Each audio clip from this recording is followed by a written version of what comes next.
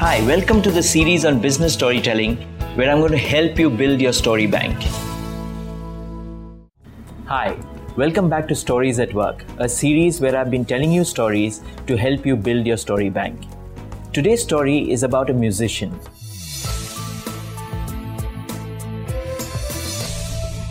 The year is 1980, and the musician is Abbie Conant, a trombone player. A trombone is a musical instrument which is a wind instrument, much like the trumpet, and it requires a huge amount of lung power and has always been traditionally thought to be a man's instrument. Abbie was a woman, but she was a great trombone player. She used to play for the Royal Turin Opera.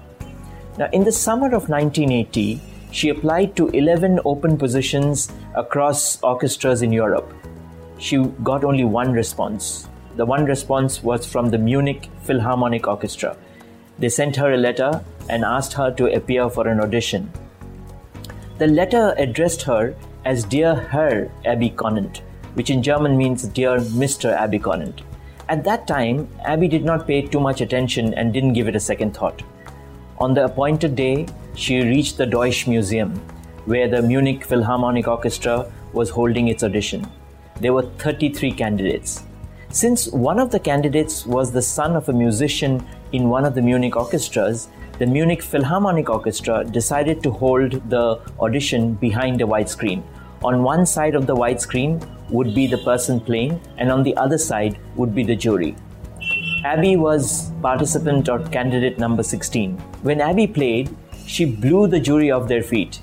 In fact, the music director of the Munich Philharmonic Orchestra shouted, "This is who I want." He was so vociferous that the organizers sent home the balance 17 participants. When Abbie finally stepped out from the white screen, there was a collective gasp among the jury. They shouted, "What on God's name is this?" They had expected a Herr Conant and not a Frau Conant. They had expected a Mr. Conant and not a Miss Conant. However, given the circumstances, they had to take her in, and they took her in with a probation period of 1 year. During the whole year, the music director of the Munich Philharmonic Orchestra seethed. And finally, when the year was over, under the pretext that she was not a good musician, they demoted her. However, in private, the music director told Abbie, "You know what the issue is, we need a man."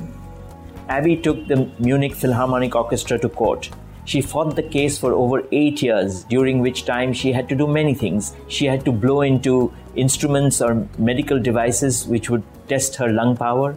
She had to perform to a jury of musical experts selected by the court. Finally, after 8 years, Abbie won the case and she was reinstated in the Munich Philharmonic Orchestra. What a sad story. What are the biases that you carry in your workplace? What are the unconscious or conscious biases that impact the decision or the quality of decisions you make?